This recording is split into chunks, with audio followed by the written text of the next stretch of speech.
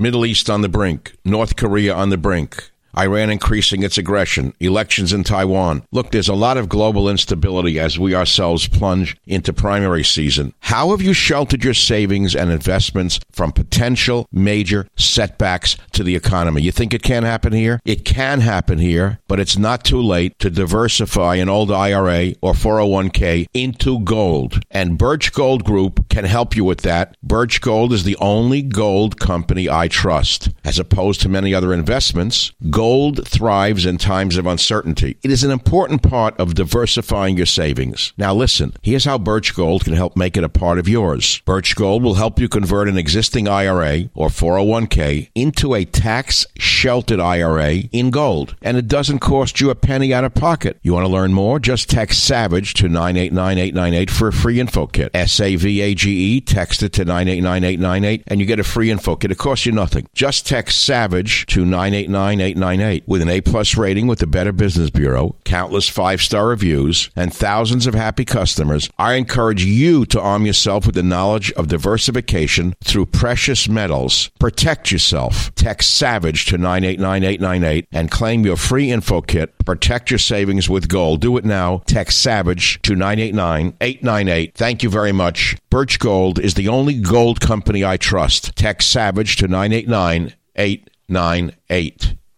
Warning, the Savage Nation contains adult language, adult content, psychological nudity. Listener discretion is advised.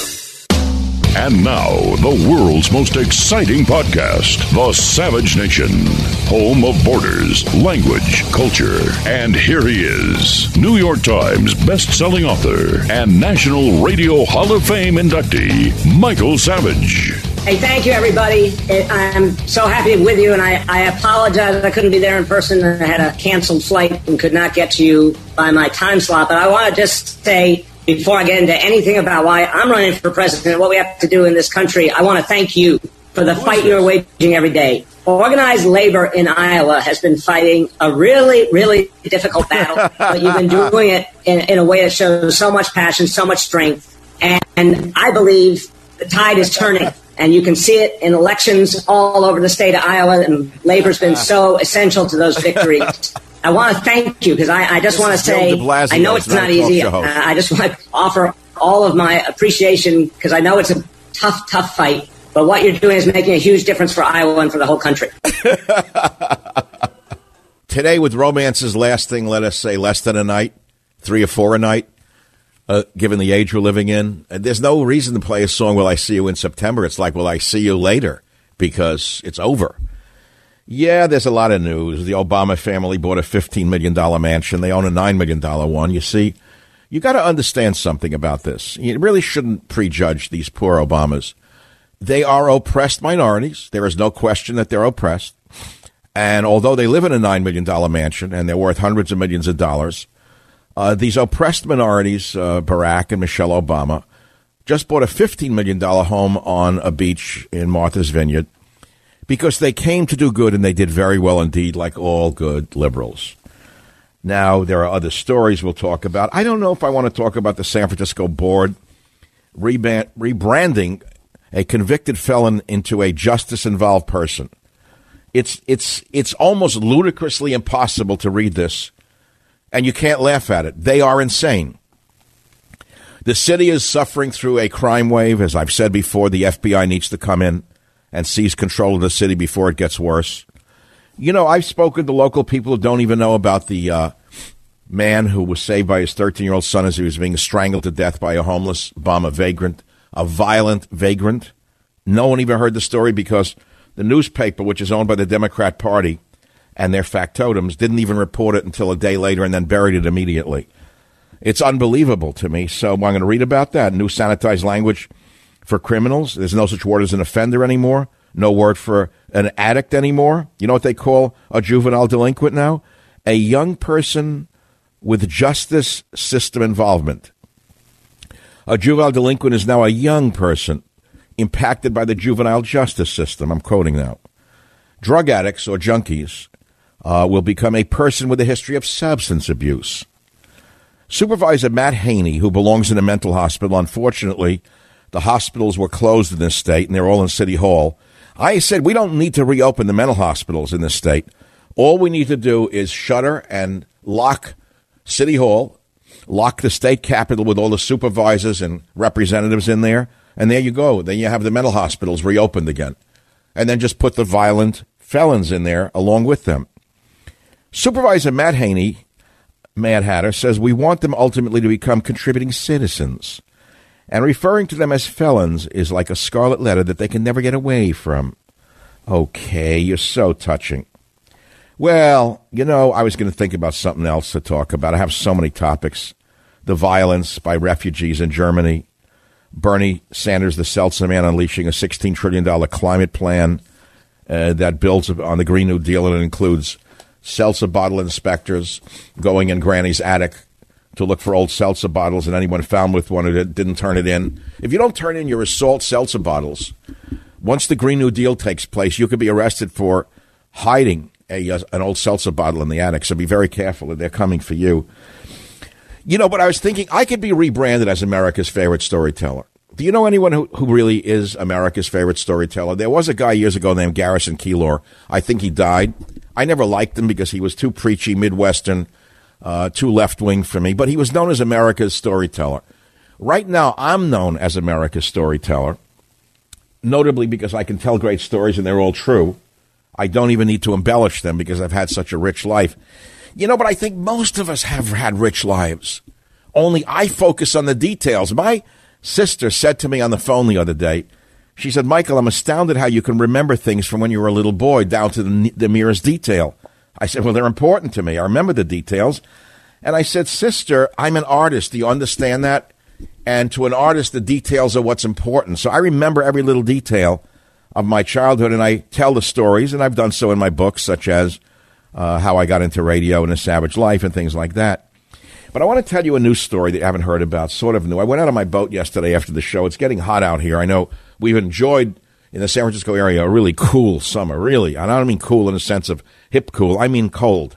6 covers, flannel pajamas, the kind of nights I love because I sleep great. All of a sudden, the heat wave comes in, the pressure changes in the atmosphere. So I go out on my little boat.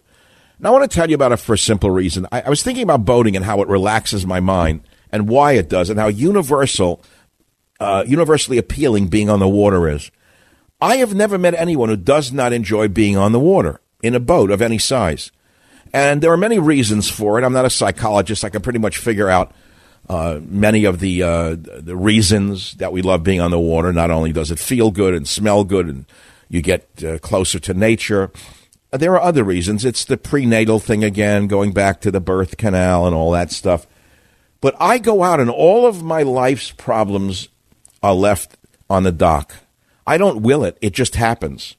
You see, I drive my own boat. It's a small boat. It's only a 25-foot boat with an inboard diesel engine. It's a closed boat because I don't want the sun on my head. I'm not looking for skin cancer at any point in my life. It's a closed boat. You see, that's how I like boating. I'm not one of the Guidos who likes to go out with an open 50, a bare, hairy chest with a cross on it, and go at 70 miles an hour and swamp everybody on the Intracoastal Canal in Florida. No, I'm not a Guido boater. I'm a savage boater, and it means I'm a very subdued savage boater. I do 15 knots, which is what the boat will do. Cabin is closed. The windows are open. And what am I doing when I'm on that boat? I'm forgetting all the news of the day. I don't know Democrat. I don't know Republican. I don't know who's in the boat coming at me. I don't know whether they're a communist or a fascist. Probably neither of the above. Probably a guy who just went out to go fishing. I look at the seals. I look at the dolphins. I look at the landforms. I look at the fog. I feel the wind. I watch the waves. Do you know anyone who's not happy when they're on the water? I don't. I've never met anybody like that. It's not truly a great boating story. It's just an interesting escape from the vicissitudes of the world that we're all living in now. Someone asked me yesterday, a young man who's 30, he said, were the 60s as bad as now? Was it much more vicious? Were people more at each other's throats? And I had to think for a moment, and I said to him, no, the 60s were not as bad as now. We did not have vagrant, insane people crapping in the streets of major cities. No, in the 60s, nobody would pull their pants down and let loose of a diarrhea on a woman's shoe. No, we didn't have in the 60s, vagrants who would have been in mental hospitals attacking storekeepers who were selling truffles in their store, who had to be saved by a 13-year-old son. No, the 60s were tame compared to today, and you can't blame the right wing for it, young man. It's because liberalism is a mental disorder, and we're living through the most mentally disordered time in history. For them to say that everyone who voted for Trump is a Nazi or a fascist is indicative of their low IQ, number one, and the insanity of the left, number two. But when they reclassify junkies and felons and juvenile delinquents into language that's so absurd that a 6-year-old would laugh at them, you now understand that the ruling class in liberal cities is truly a mental case. All of them belong in a mental hospital. But then again, I am America's favorite storyteller, and I don't want to bum anyone out.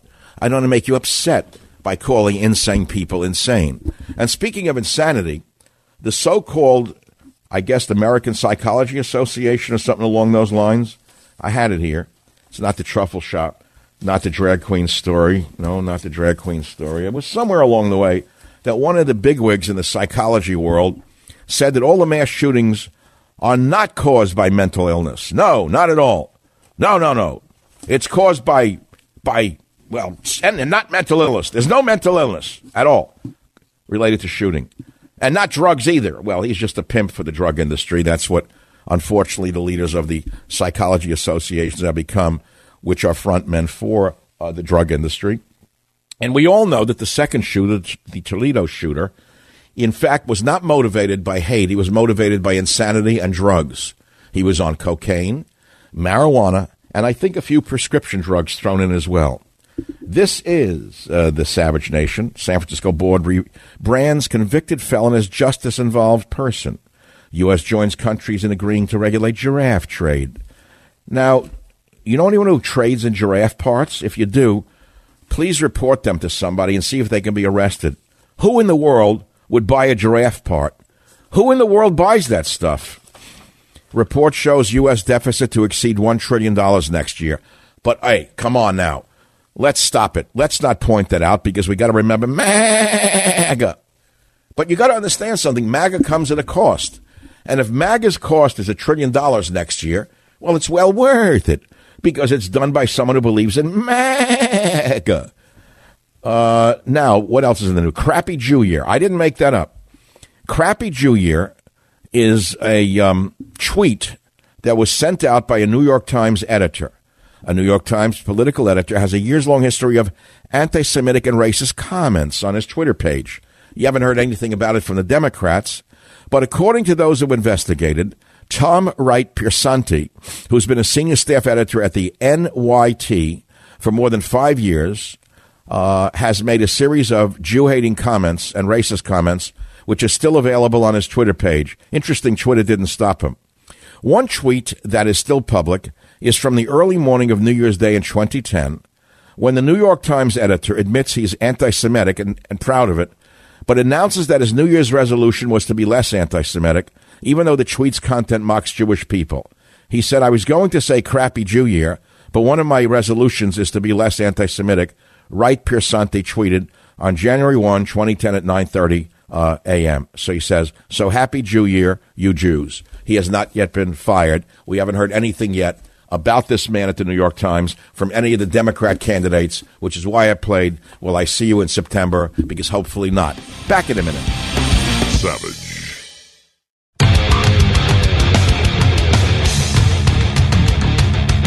You know, there are people who are naturally cool. They don't have to study how to be cool. Then there are the imposters in Hollywood study cool people to learn how to be cool, to learn how to sound cool, learn how to talk cool, walk cool. Coolest people I know they don't look cool, by the way. What does the word cool mean?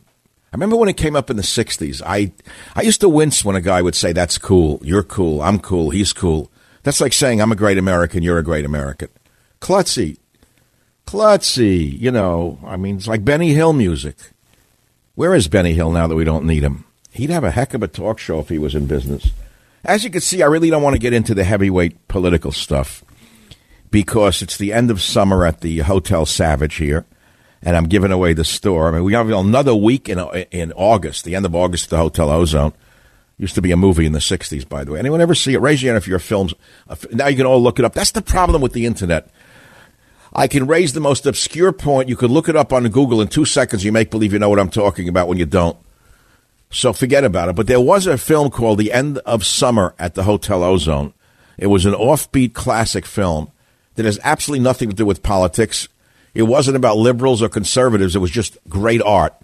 Is there any great art anymore? Speaking of great art, I'm watching something on Netflix. I know I'm not supposed to mention it because they're very left-wing and all that. But I must admit that I need to go to Netflix Rehabilitation if I can find such an organization. Is there a Netflix rehab program somewhere out there? Because last winter I must have put in 1,000 hours or more on series. I was watching series from Turkey that I didn't understand one word in Turkish, but I liked the series, like 50 episodes of a detective. Another one in Russian, didn't understand a word. But the guy was so interesting and so cool, and the female lead was so sexy, and the scripts were so well written in translation, I watched every one of them. So now I'm addicted to another Netflix drama, and I think it's called Mind Slayer or Mind Hunter. Mind Hunter, and it starts out really slow, and it doesn't look like it's going to be any good. And it's about a young guy in the 60s who starts to create, almost by accident, a division of the FBI that starts to do psychological profiles of serial killers. So in the beginning, it looks corny, and it doesn't look like it's going to grip me. But, all right, I'm watching it.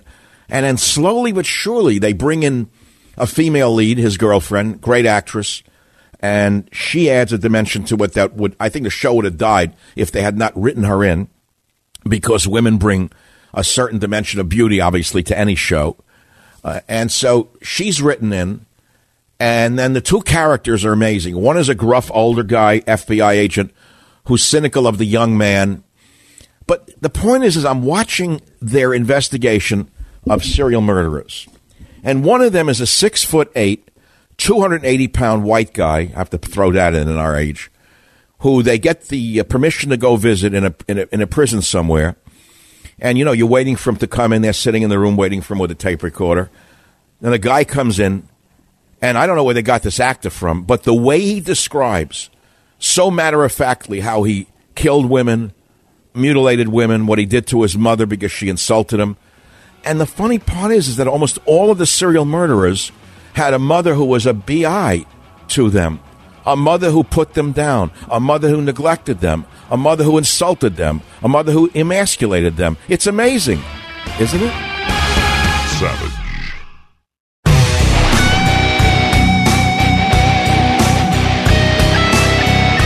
Hey, thank you, everybody. I'm so happy with you, and I apologize. I couldn't be there in person. I had a canceled flight and could not get to you by my time slot. But I want to just say, before I get into anything about why I'm running for president, what we have to do in this country, I want to thank you for the fight you're waging every day. Organized labor in Iowa has been fighting a really, really difficult battle, but you've been doing it in a way that shows so much passion, so much strength. Stop it. Okay, we get that. He was at an event. He couldn't appear because of an airplane screw-up.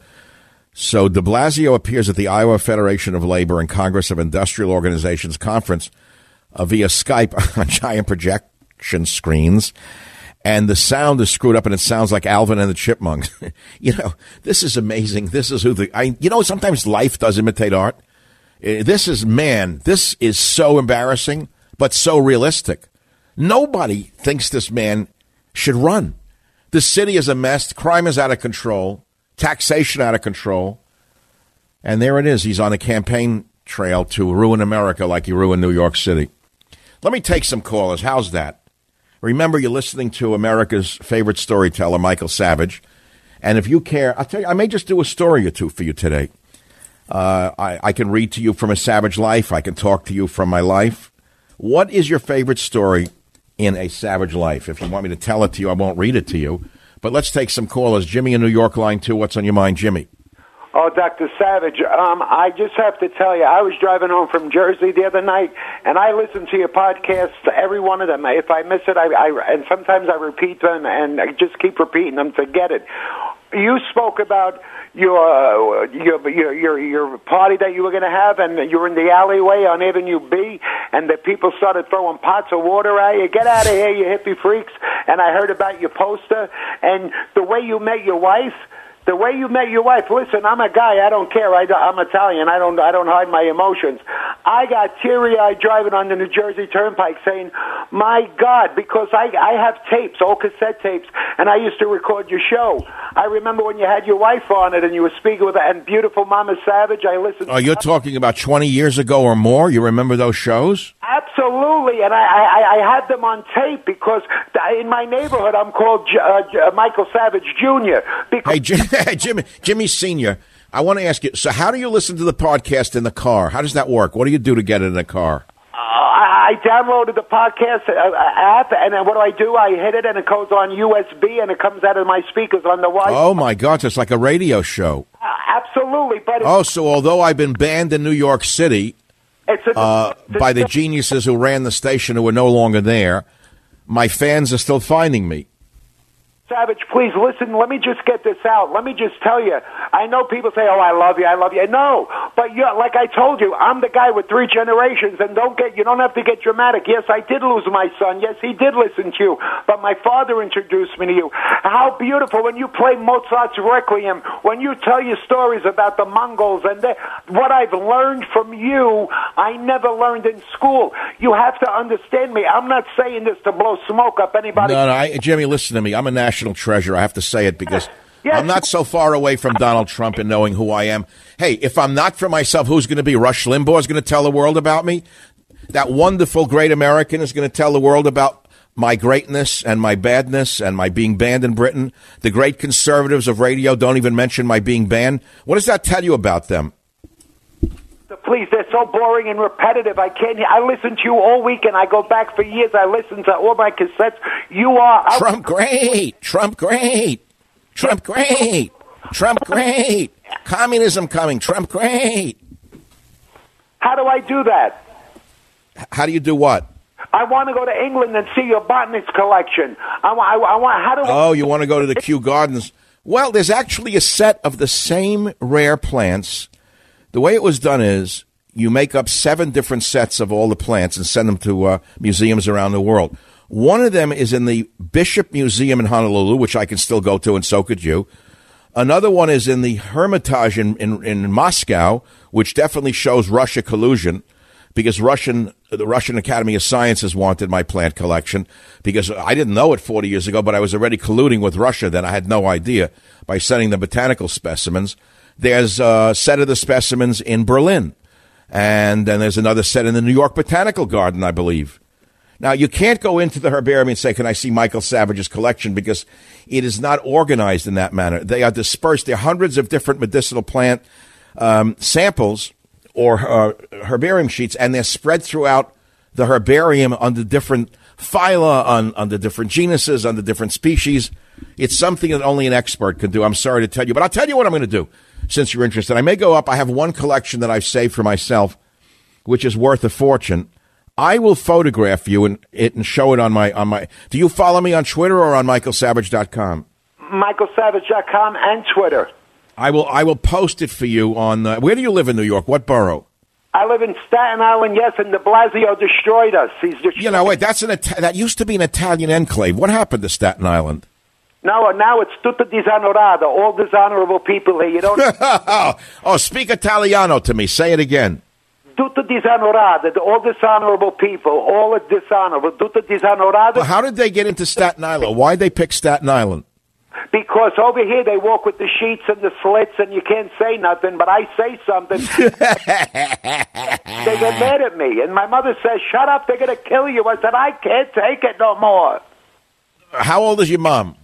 My mom, God bless her, is 82. Every step and breath she takes, I'm right underfoot. I love her. Do you live with her?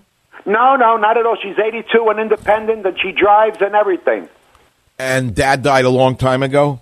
Dad died 10 years ago, and I had been on your show when you had come back on your birthday. We were speaking about it. I told you, 3 generations. I will not let you go. Oh, you're the 3-generation people in Staten Island. Yes, but play Mozart's Requiem. Why? Because you were heartbroken over the loss of your son? Oh, I was heartbroken over everything that's been going on. My son, when he died, part of me is dead and will never come back. Oh, my God. Do you mind telling us? I mean, I don't want to pull this out of you, but no, I'm talking to you like a friend now. What happened to your son?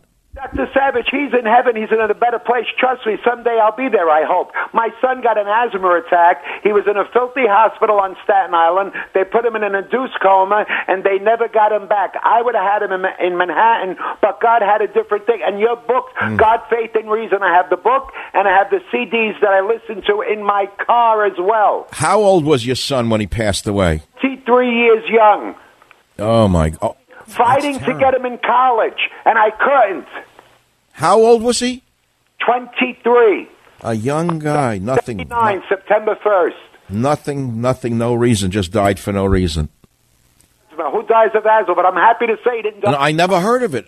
Well, okay, yes, people do choke to death from a respiratory collapse. So what? I don't understand this. A filthy hospital? Yeah, that's exactly what I called them, a filthy hospital, and I called them all a bunch of rat bastard murderers because you killed my son. There was no reason anybody dies today with asthma. They're removing hearts and putting them in... Well, what'd you have, a doctor from Somalia, or was it an American doctor? No, to tell you the truth, I don't know what my ex-wife was doing, but I... Okay, here we go. I can see where this is going. Listen to me, doctor. Listen, if I go to an emergency room and I see someone from, like, Africa or somewhere else, I usually leave the hospital. Now, you call that racism today if you're stupid. I don't know. I'd rather see an American doctor walk in who actually speaks English, wouldn't you?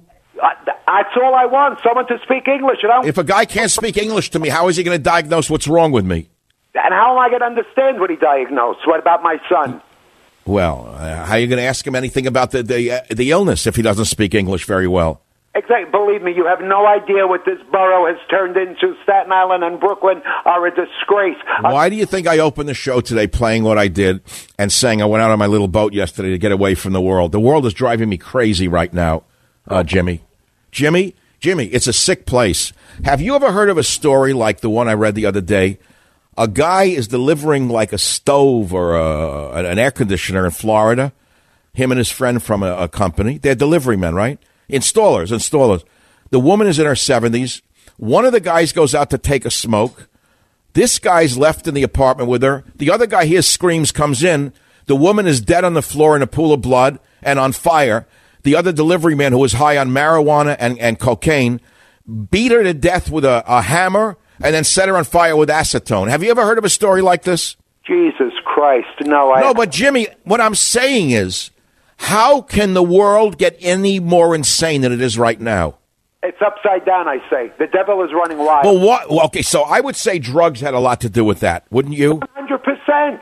100%. And I'm fighting with my niece. I tell her, stop giving the baby the sugar. Stop giving him the dope. Stop giving him... Oh, I saw another one in the supermarket this morning. Another well-dressed, good-looking blonde. And there she is with the child. Would you like a scone? Would you like a cupcake? No breakfast. Just dose him up on sugar. The kid gets hyperactive.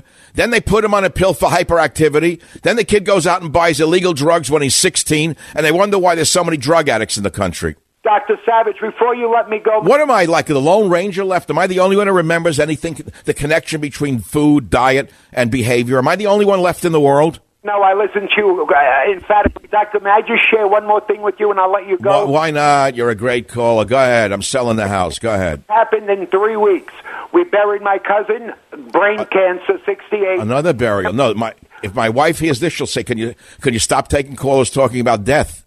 But wait, my Aunt Ruthie had a massive stroke. We're running back. Go on. Let's hear the whole thing. Who else got sick or died in the last year? Cousin Anthony, who was his wife is Ludwig's of 18th Avenue. He married Jewish. He converted. Anthony Castaldo's bar mitzvah. He passed away, 46 years old, of an overdose. After they went through 300... Wait. You lost me on it. He's Italian, converted to Judaism?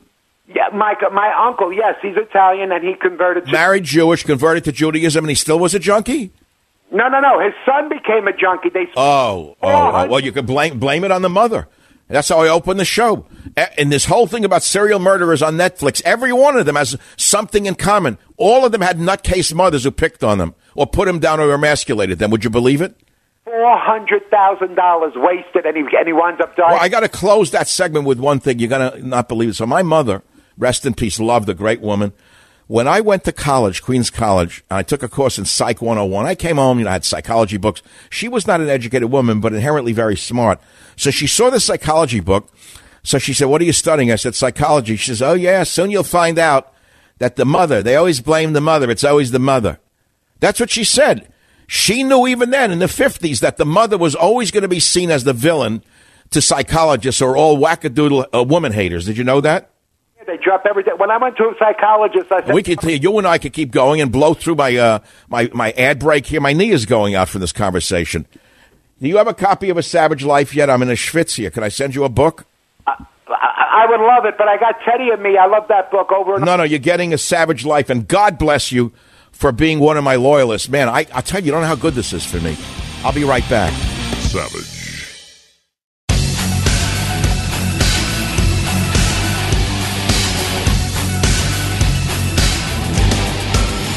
Medal of Honor. Nothing like the Medal of Honor.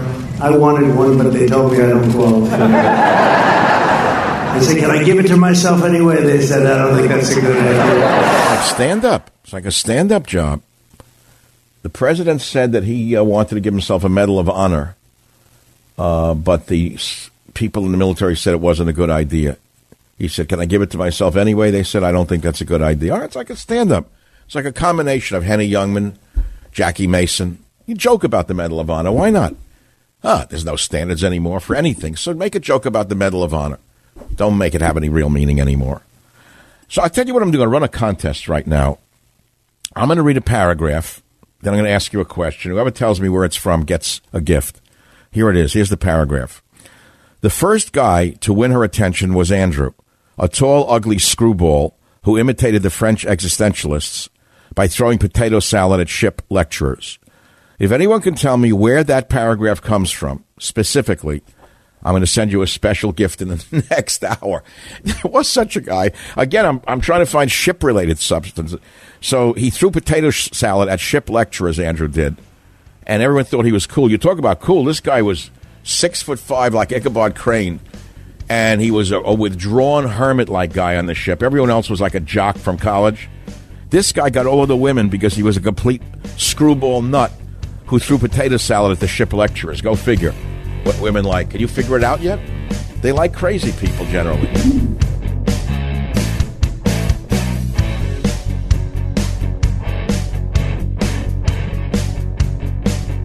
The Westwood One Podcast Network. Warning, the Savage Nation contains adult language, adult content, psychological nudity. Listener discretion is advised. And now, the world's most exciting podcast, The Savage Nation, home of borders, language, culture. And here he is, New York Times best-selling author and National Radio Hall of Fame inductee, Michael Savage. Jews vote for Democrats, will they be disloyal to Israel? Is that what you're saying? Oh, I'd say so, yeah. Isn't that anti-Semitic? No. It's only in your head. It's only anti-Semitic in your head. If you look at what Tlaib, Omar, Cortez, if you look at what these people, I say, if you just AOC +4 or +3, if you look at what they say, they are so bad for Israel. They are so bad for Jewish people. So this is another one where, again, whatever Trump says, they misinterpret. He says Jews who are anti-Israel are disloyal for voting Democrat. I agree with him 100%. The Jews I have met in my life who are liberal Democrats hate Israel. They're always on the side of people who would put them in a concentration camp or kill their children. I don't understand it. So why is Trump wrong to point out the obvious right away? Oh, it's a trope. Right away, Morton Kleinberg, whatever his name is, Kleinman of a Zionist organization. I don't know where did they come from the minute Trump says something? Look, he's an anti-Semite. It proves he's an anti-Semite because he used the trope. The latest word, trope. Remember, every few months there's a new word. It was the gravitas a few years ago. Now it's trope. Trope. A green light was hot for a few months. He green-lighted the Nazis with that one. He used the anti-Semitic trope. What a bunch of schmucks. That's all. I'm glad he stood up to them. He's right. He is 100% right when he says Jews who vote Democrat at this point are disloyal to Israel, not to America. They, of course, twisted it. That's all. Don't call me on it. I don't want to talk about it anymore. I almost got sick of it. It's too political. I don't want to do politics. Look, I got a thing. I'm on all these social sites. I don't know why I went on it. You're supposed to be on it. So I'm on Twitter, Facebook for years. I'm on Instagram. I was told it's a hot thing to be on. So a woman writes and she says, I look forward to your podcast every day. I used to listen to all the others and then quit. Sick of all things political. Love your book, readings, and sense of humor. She says, I'm a fellow New Yorker and appreciate your satire. I look forward to your epidemiological viewpoints and really loved Diseases Without Borders. Thank you for all you do. Well, I say thank you for all you do. That's all. Now we have a winner. Is there any kind of soundbite we can play? I read a paragraph before. I'm going to read it again. Someone knows where it's from, and I'm going to read it again. It's an obscure paragraph from an obscure book, and here it is. Actually, I should build up to this by reading where it comes from. It was a converted troop ship, the MV Waterman, that carried my friend Marty and me on our pilgrimage to Donnie's Paradise Island. 2 years it took me to save up for that trip. When we first escaped our moorings, with deep foghorn vibrations not matched by today's jet wine, all of my past seemed to slip beneath my feet. That was going somewhere. The last person in my family to ride a ship was my father on his immigrant journey to America. Turning around on the stern, drunk with Marty and a couple of hundred other budget-minded travelers, and feeling New York's West Side recede as in a dream, I knew I had cut the umbilical cord for good. Out to sea and seated for my first meal, I knew the next 10 days would be bad news for food. Cheap German food, served by surly waiters not older than you, does not make for an appetizing prospect. So I took to sneaking into the first-class lounge each night and heaping the tasty little sandwiches into my raincoat. Those ham and other cold-cut sandwiches beat the sauerkraut and potato soups served in our low-class dining room, but it also served to screw me up physically. And that's when I met my first international beauty. She was coveted by all the boys, tall and pale, rarely smiling. Karen was the daughter of some World Bank executive, brought up in Swiss and English boarding schools. She was the dream of every working-class would-be poet on that tub.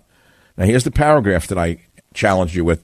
The first guy to win her attention was Andrew, a tall, ugly screwball who imitated the French existentialists by throwing potato salad at ship lecturers.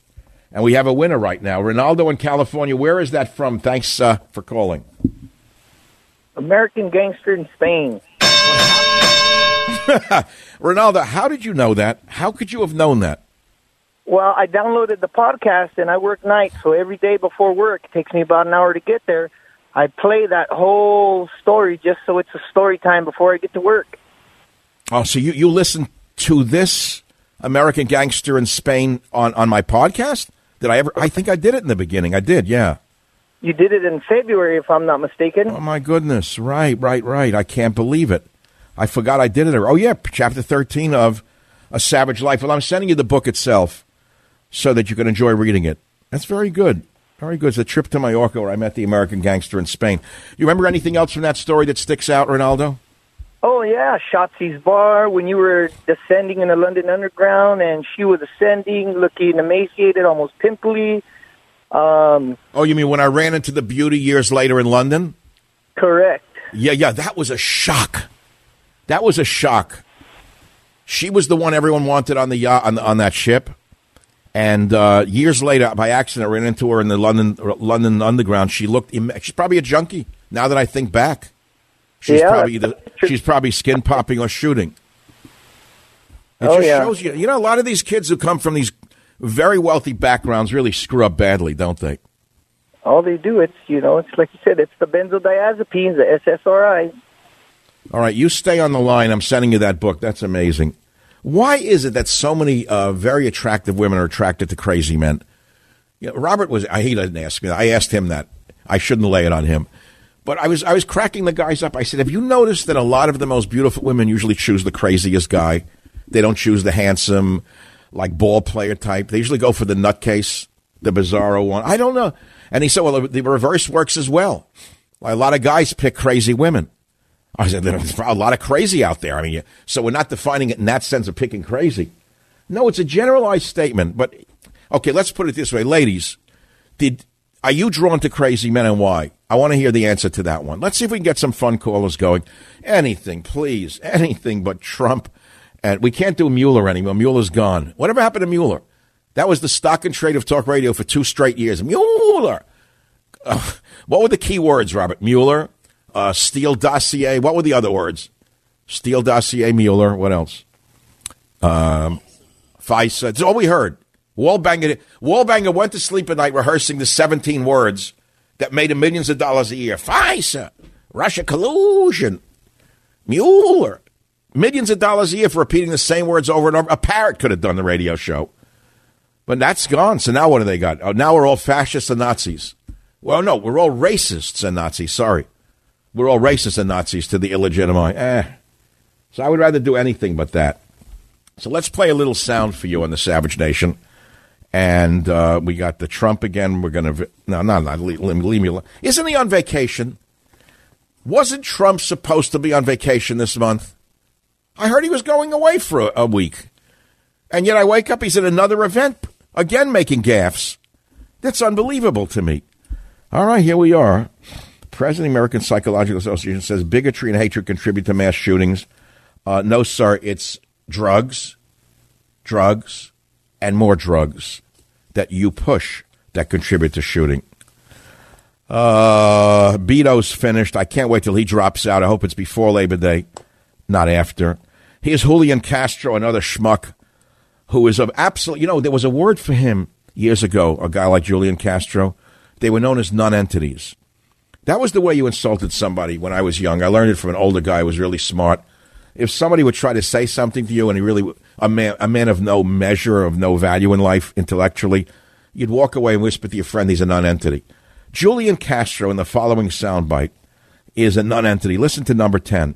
They can find billions of dollars for a wall that nobody wants, but they can't find the heart or the resources, a little bit of money, to give kids soap or toothbrushes, or in this case, something like the flu vaccination, which is vital for some kids.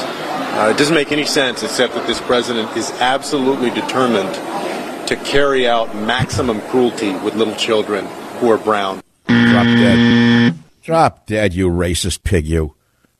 That's the most racist thing this pig ever said in his life. Now, let me talk about that. They're not giving the flu vaccination to the wonderful asylees sitting there in the holding facilities. You know why they're not giving it to them?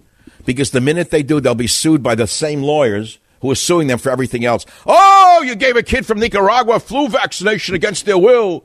You caused brain damage. We're going to sue the U.S. government for forcing them to take vaccinations like Nazi Germany. How dare you give them vaccinations? It reminds me of Hitler's Third Reich giving the poor brown children vaccinations. That's what they are. These people are certifiably mad. There's only one place left for them, and that's San Francisco, where they redefine the language, and I can believe that one. What else now? Isn't it? The U.S. joins countries in agreeing to regulate the giraffe trade. Okay, I can't. Animal stuff gets me sick. Drag queen challenges Rep. Adam Schiff for his seat in Congress. That is such a headline that is laden with so many potentials. However, it's a family show. Because if you put together drag queen and seat and Adam Schiff and you scramble the words, I could keep you laughing for 3 hours, but I'm not going to do it. Here's a funnier one. The oppressed Obama family, you know, the oppressed minorities, Barack and Michelle, you know, the people who hated America, purchasing a massive Martha's Vineyard mansion for $15 million. It's on 29 beachfront acres. They already own a $9 million house in Washington, D.C., which just shows you that they came to do good and they did very well indeed. It works for them. This is how liberalism works. U.S. deficit to exceed $1 trillion next year. MAGA. I wonder how long this can go on until the House of Cards collapses. That's what I want to know. How can you keep borrowing and spending and borrowing and spending and borrowing and spending and taxing, not, but borrowing and spending until the entire thing collapses? How long can this go on? Well, hopefully until the election. That's that. So here we are again. We're in segment number 18 of the Savage Nation. We go to Maryland, where Donna has something to say about a crazy man on line 2. Donna, welcome to the program. What's on your mind? Hi, Michael. Well, I actually married a crazy man, but for all the right reasons. The gentleman I've been married to for around 40 years now was well. Wait, was he? Is he still crazy? Wait, stop. Wait, Donna. When you married him, he was crazy, or he became crazy from living with you? No, I think he was crazy before he started living with me. At least you got a sense of humor. So, what do you mean he was crazy? What did he do that was defined as crazy? Well, I think anybody that would try and break a world record, there's something unique in their character. You're boasting about your crazy husband. What world record? Drumming. And what, he tried to do the longest drum roll in history? Yeah, well, it was longest, endurance at the time. They don't have those records anymore, but... What, you mean who could play the drums continuously longer? Correct. Well, drummers are all crazy. I've known that from the beginning. Yeah. I took up drumming when I was young, but I wasn't crazy enough to excel at it. Very interesting profession, and I've met some really terrific... Do you remember when I had Buddy Rich's daughter? She called from Las Vegas. You know who Buddy Rich is, right? Yes, my husband met him. Buddy Rich is one of the greatest drummers of all time. So I was playing a Buddy Rich solo on this show, and out of the blue comes a call from Vegas, and it's the daughter of Buddy Rich. I don't know if you remember that call. It was just amazing to me. It was quite a kick. Your husband still plays the drums, or what? Yeah, and has... They let him bring in a drum set to assisted living? Well, we've just about done all that because I'm a musician as well, but he's done a lot for teaching youngsters, and it's been a really great thing for them. And he has a friend that's still touring the world with his professional drum playing. So it's been a very... Did they use they use a lot of drugs, drummers? No, not necessarily the drummers. I think... Personally, I've seen it more with the guitarist. Oh. And what do you play? What instrument? I play guitar, flute, mandolin. And you children? You have children? Yes. How did you raise children being a musician? I would think that's very difficult to do. It's wonderful, and one of my children actually believes that there's mathematics involved with the guitar playing, and I think there's a lot of truth to that. He doesn't believe that the earth is flat, huh? Definitely not a flat earther. Nope, not. You're very good-natured. I really appreciate it, and God bless you for doing such a great job. I'm sending you a copy of A Savage Life. Back in a minute. Savage.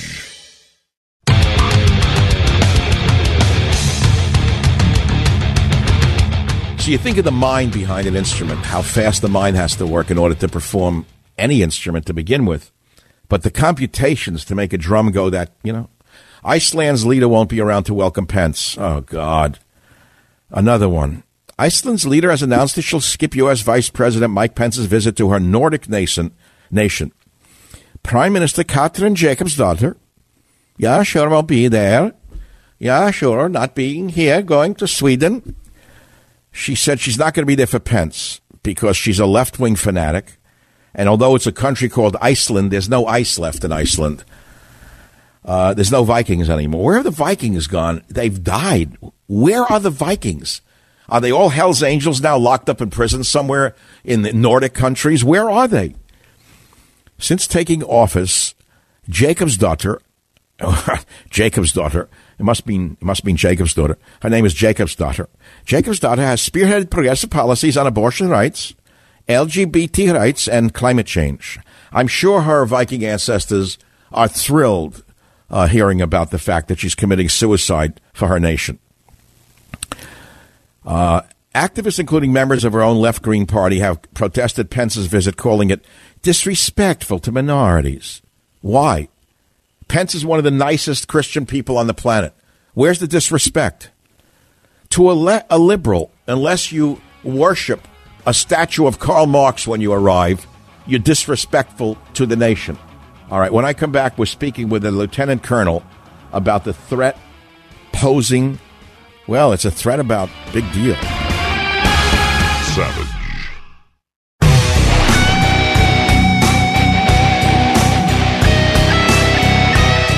All right, let's get serious for a few minutes here in the Savage Nation. China, Hong Kong, Taiwan, China, war. It's all in the news. What does it really mean? Do you really know what's going on? in Hong Kong. Some of you may, some of you don't, some of you don't care. Why does it matter to us? Well, I've asked a Lieutenant Colonel, Bob McGinnis, who graduated from the U.S. Military Academy, and he's an airborne Ranger infantry officer, which is a very big deal. He has served in 4 infantry divisions on 3 continents, which is a very big deal. He knows what he's talking about, and he teaches at the Army War College. He has written nearly 1,000 articles and 6 published books, including the 2018 book, Alliance of Evil, Russia, China, and the United States in a New Cold War. Now he's written a book called Progressive Evil, How Radicals Are Redefining America's Rights, Institutions, and Ideals. Let's go directly to Lieutenant Colonel Bob McGinnis on the Savage Nation. Lieutenant Colonel, welcome to the Savage Nation. Well, it's my privilege, Dr. Savage. Thanks for having me. Now, how do I address you as a non-military man? Do I say Colonel McGinnis? What's the correct? Well, if you don't want to call me Bob, you can call me Colonel. I love it. Colonel, let's have a beer together and talk about this. In the last few days, we've been watching China crack down on protesters in Hong Kong. What is this about? Well, it really dates back, to the 1997 when the Brits gave away Hong Kong to the Chinese with the intention of creating sort of what we call a two-system. We'll leave you alone. You can prosper. You can be what you've always been. However, you are now part of China. And so this special administrative region, has been in effect for a long time. It's supposed to continue, Dr. Savage, until 2047. However, the communists in Beijing have started to change the system. Now, that's the background. For the last 11 weeks, almost 12, we've had protests. And those protests are really about, they started off as something and they've morphed into something else. They started off, as a direct result of a pretty heinous crime committed in, of all places, Taiwan. There was a Hong Kong resident, took his girlfriend to Taiwan, killed her, cut her body up, stuffed it in a suitcase, and then brought it back to Hong Kong. Well, Taiwan tried to extradite him, and of course they don't have an extradition order or an agreement. And so the Hong Kong government said, this is our opportunity. Why don't we create an extradition treaty, not only with Taiwan, but kind of carte blanche? That really scared a lot of people in Hong Kong because they understood that one with the step with Taiwan would lead to one with Beijing, and a lot of people in Hong Kong. So wait, so this was initiated by the Hong Kong government, not by Beijing? That's very intriguing. I didn't know that. Oh, yes. The Hong Kong government started this, but if they continued it, the real grievance was this is going to expand. China is going to take advantage of a law Sure. that's really... Right, and they'll arrest any dissident they don't like and extradite them to China and kill them. Absolutely, and they would take a lot of people. And so that really generated a lot of protests. Now, that's the backstory.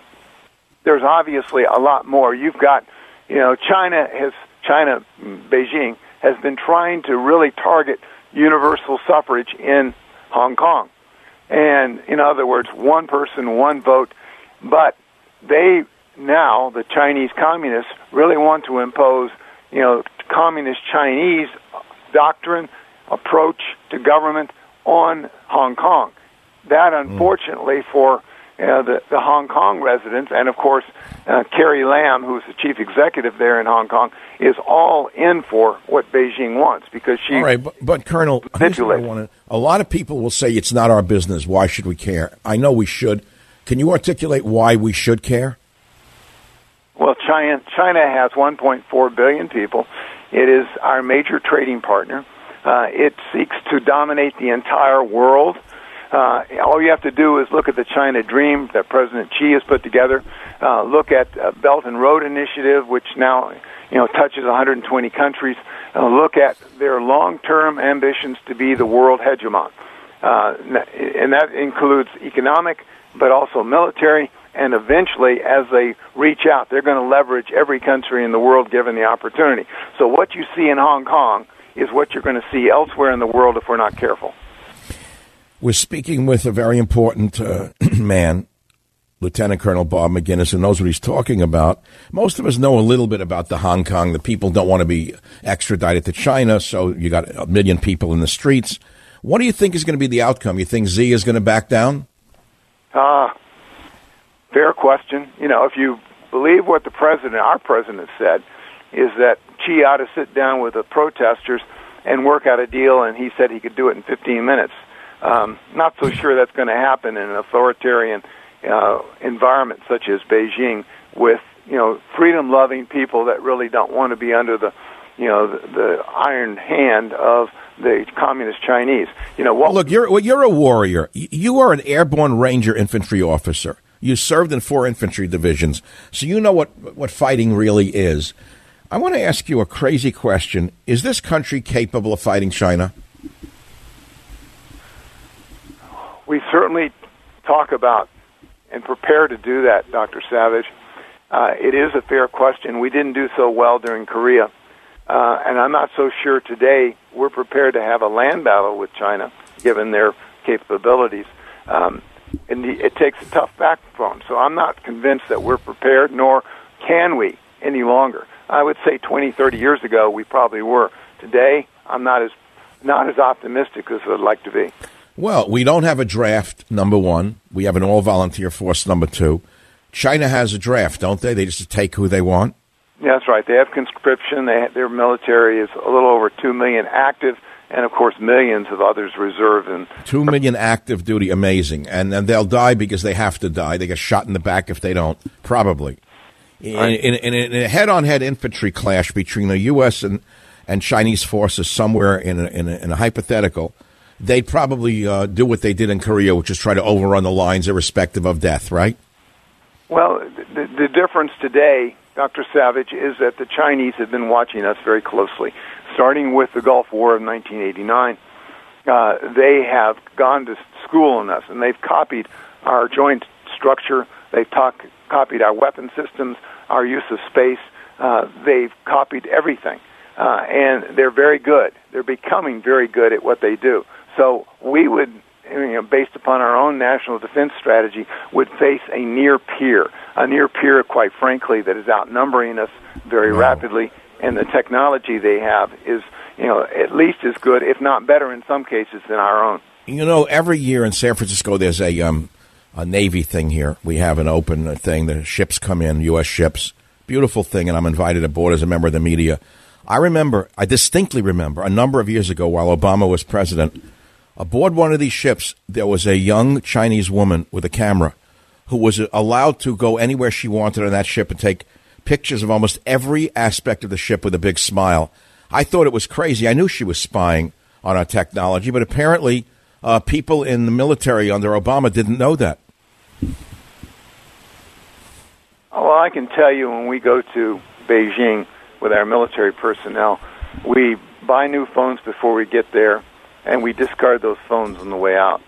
We recognize that they are spying. We recognize the spies here in Washington. They're literally stealing virtually anything that is not tied down. Well, what about foreign students, students from China? Why are there so many of them allowed in our best universities in computing and technology? And Absolutely. Why are they here? Well, they're here because we're naive. Well, I'm not naive. You're not naive. Trump isn't naive. Why hasn't this changed under Trump, do you think? Well, it should have changed, but we still have a lot of visas out there, as you well know, for the universities. And we know how these young people are selected to come to the universities. We know how people are filling, some of our high-tech positions.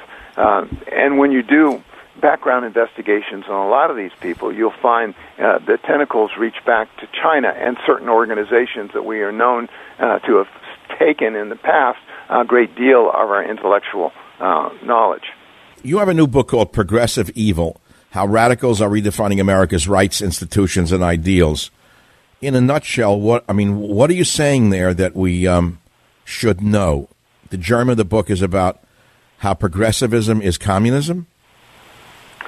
Well, it certainly has the tentacles of socialism and perhaps communism, but I wrote the book primarily because I wanted Americans who, unfortunately, because of John Dewey and the history of American education, have abandoned, not because they've selected to do so, but don't have a knowledge of our own civics. They don't understand our rights. They don't understand our institutions, nor do they understand the ideals that made us at one time a very exceptional country. And what progressives are doing on each of those rights, each of those institutions, and each of those ideals is, I think, terrible. But most Americans don't realize that. We need to recover those if we're going to survive in this new world. Lieutenant Colonel Bob Maginnis, is another question for you, and maybe it's our last one given the time constraints. The issue of Korea. Trump at first confronted Kim Jong mentally ill-un, and then Trump suddenly saluted Kim Jong mentally ill-un. Kim was called his good friend and a wonderful leader by Mr. Trump. The next thing he was doing was firing test missiles all over the sea of Japan. What the hell is he doing there? Well, what is he doing? What about miniaturized nukes? Does North Korea have miniaturized nukes? There was a report that the Japanese are going to have a white paper approved next month that talks about the miniaturization of nukes, which means that they can put those on ballistic missiles that they've been testing over the last 6 weeks. Okay, so Japan is the number one.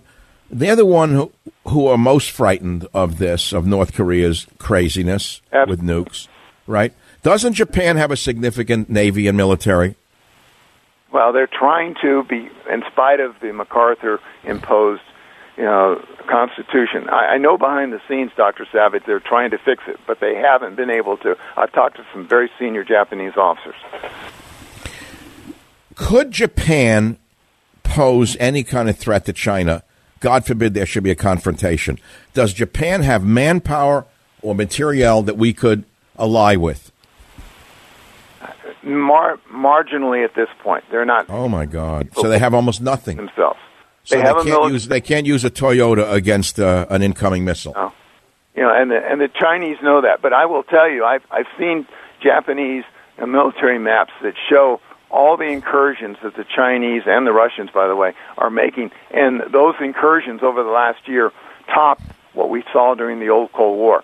I mean, they are encircled. They are concerned, and rightly so. Wow. The book is Progressive Evil, How Radicals Are Redefining America's Rights, Institutions, and Ideals. And the author is Colonel Bob Maginnis. Thanks for being with us, Colonel. I really appreciate it. Oh, thank you, Dr. Savage. Savage.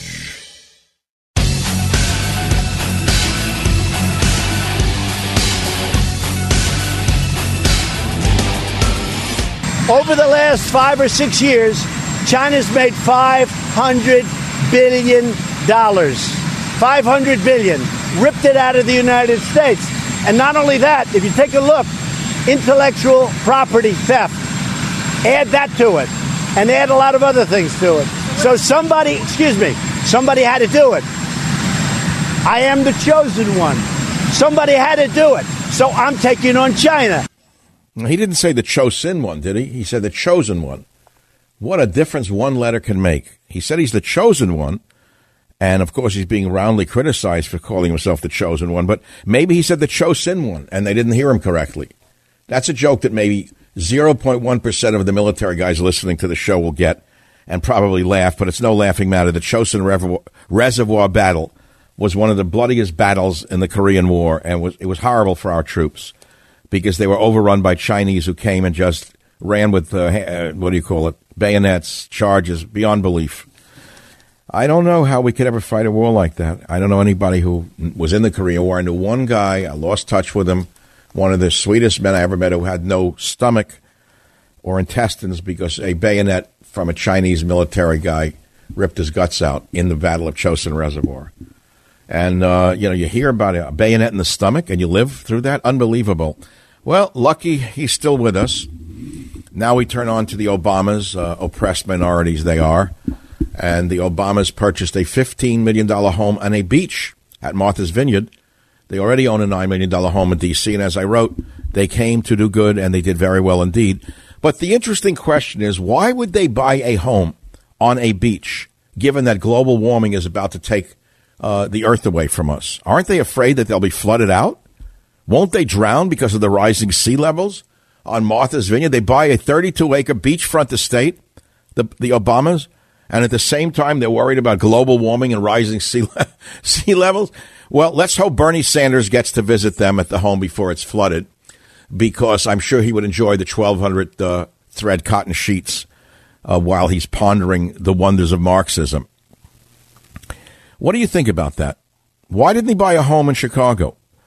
Aren't they from Chicago? Why didn't they buy a mansion in Chicago near Louis Farrakhan, their good friend? I guess they're afraid of the gun violence. He made all of this money while in office. Isn't that amazing? While screaming about oppression and racism and the evils of the white man. Only in America can people like them come out of nowhere, live on the taxpayers' income, and then become billionaires in a country that they espouse to hate. I wake up in a house that was built by slaves. And she laughed all the way to the bank. All the way to the bank. Okay, so he has a giant carbon footprint. He has a private jet, and they lecture us about global warming. Isn't that amazing? There's some other topics that I tweeted and wrote about. I did a few of them for you. We talked about the cop suicide epidemic this week, and I said it was related to attacks by liberals and the overuse of antidepressant drugs. And you can listen to that on my podcast this week. It's a very important one to listen to. Tomorrow is a very, very special program right here on your local station. Be sure to be here or be absolutely nowhere.